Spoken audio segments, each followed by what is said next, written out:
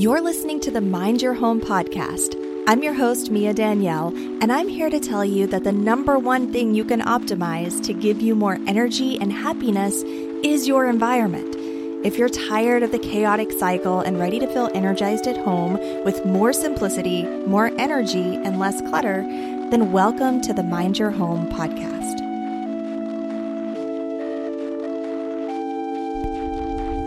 At the end of the day, modern minimalism to me is a practice of awareness and intention regarding your belongings, time, and energy. Now, while the lifestyle is very customizable and you can be as extreme as you want about it, there are multiple levels and layers that you can practice. Some people try to use the word minimalism in relation to a lifestyle in the same way that you would for minimalist design, which would be characterized by extreme scarcity.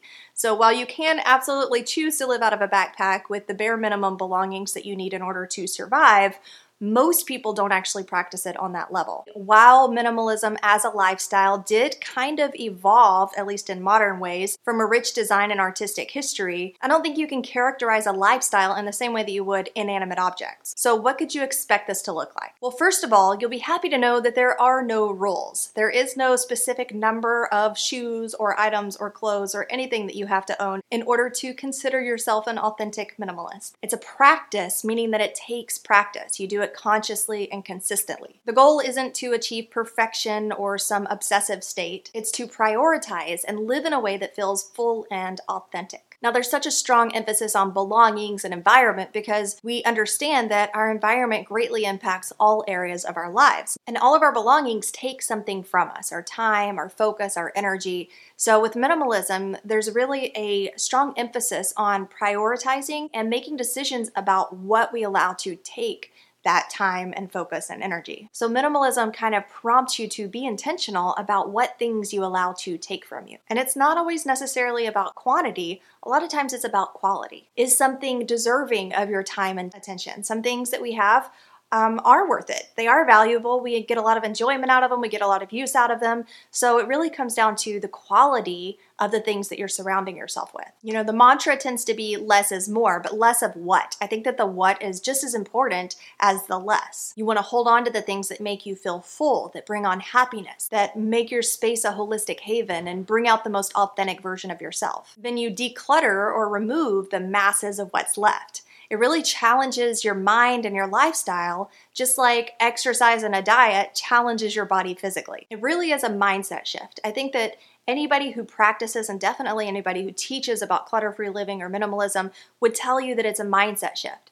Just like when you're trying to get healthier and change your body, the way that you look at food changes, the way that you think about exercise and your daily movement changes. It's the same way when you're talking about your environment and becoming more intentional and aware about the things you're surrounding yourself with. And it's kind of cool because, like essentialism, minimalism is really all about prioritizing. So you'll notice that once you've practiced it for a while, this whole idea and concept of prioritizing which belongings you keep and how you create your space, it naturally continues into other areas of your life as well. So while you may start by decluttering your closet, you might find that you're also streamlining your schedule and prioritizing your relationships. Your mind begins to filter things differently from this practice of prioritization and awareness. When done right, it should feel healthy and energizing, not depleting and living in lack. So I do actually have a masterclass that walks through my holistic clutter-free formula to creating these spaces that actually feel amazing and supportive instead of depleting. So I'll leave a link for that down in the description. But let's go back in time a little bit and talk about the history of minimalism. Back in 2017, I'd already been blogging about clutter-free living and minimalism and my whole take on this journey for a little while, and I started researching the history of minimalism. Where did it come from, you know? If you've seen any of my content, then you know that I'm somebody who's very much a how and why based person. I like to know the background. I like to know the science. I like to know where something came from in order to fully get on board with it. And so I was Googling in 2017 and I could not find anything on the history of minimalism as a lifestyle. Like, it was so sparse. I ended up having to piece together different bits of information and kind of do the recon work myself.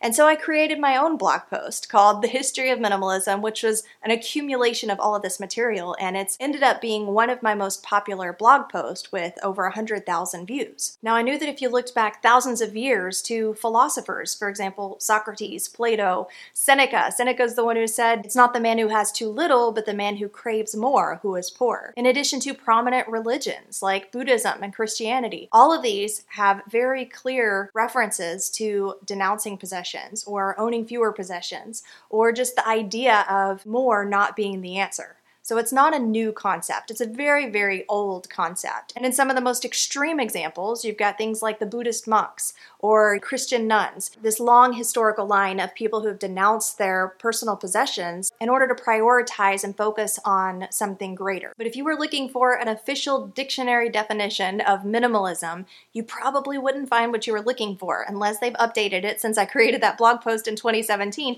because all I could find was mentions of art and design in reference to the word minimalism. And that's because until fairly recently, the word minimalism wasn't even used to describe a type of lifestyle. The word originally had nothing to do with clutter or belongings. The word minimalism actually became popular in the 50s and 60s in reference to simplistic trends, first in music and then in art and design. When I was studying this, I actually went and listened to some of this original minimalist music just to see what it sounded like. And it does not sound pretty.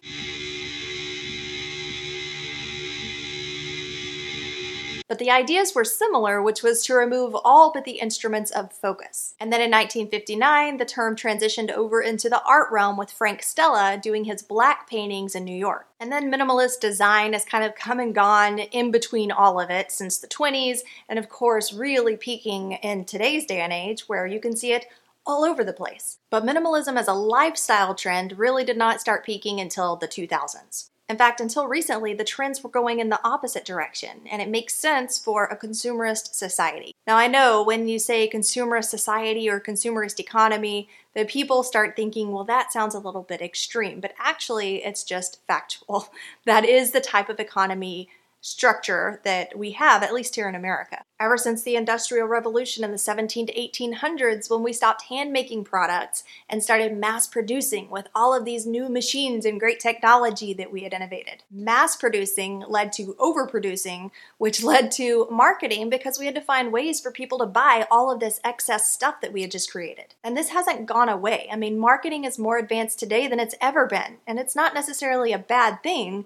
It just is. But with new research and science and technology and pharmaceutical companies that are creating more anxiety and depression medications than ever, people are coming to realize that more stuff doesn't actually bring happiness. In fact, it can actually carry more stress and psychological burden. Okay, but this was even more scrutinized and highlighted in the recession of 2007 and 2008. The cost of living continued to increase, the housing market crashed, unemployment skyrocketed, and many people just became unable to attain those material things that used to be a given. Finding creative ways to not need so much really aided in this logical transition to a more minimalist lifestyle. It meant not needing to ride the whole consumption and waste wave, which was another increasing problem. And since then, it's really become this movement, this freedom movement, just to simplify and become intentional through less. But the path is very customizable. It looks different for everybody. People crave authenticity. And aside from clutter overwhelm and the mass distraction that comes from having too much stuff, one of the worst outcomes of consumerism is the superficiality that it breeds. And when you peel back those layers of superficiality, oftentimes the simple core